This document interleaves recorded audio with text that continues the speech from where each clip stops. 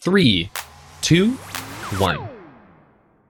Hi, everyone. I'm Jerome Goodrich, and you're listening to Collaborative Craft, where we navigate the ins and outs of software design and development. Join me as we build a better understanding of the ever-shifting craft of software by hearing from the developers, designers, and other members of our diverse community who are working at its boundaries.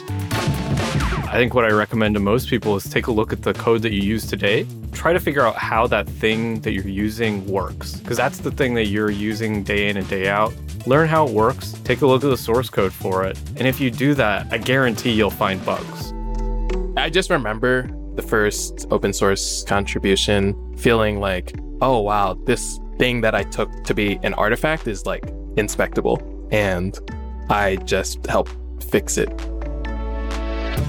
We're going to explore the challenges that they and their teams face in their own projects and careers, and how they've overcome those challenges to deliver innovative software solutions. As my friend and OES colleague Alex Guerrieri says, ergonomics is the product of design and ethics.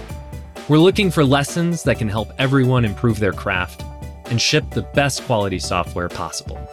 I'm kind of obsessed with the history of seatbelts. Automobile designers, they can't design a car without a seatbelt right now. But getting to that point was actually this really long, intense struggle that was still ultimately pretty recent. Car companies didn't require them. They would sell them for an extra cost. Collaborative Craft is brought to you by Eighthlight, a software design and development consultancy dedicated to helping clients launch custom solutions to the market. Collaborative Craft is produced by our wonderful friends at Dante 32. Subscribe now wherever you listen to your podcasts.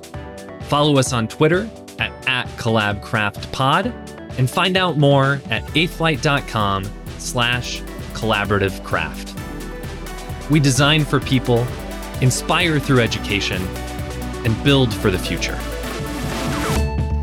It's the coolest part about software to me, that it's figure-outable. Thanks for listening, and until next time. Bye.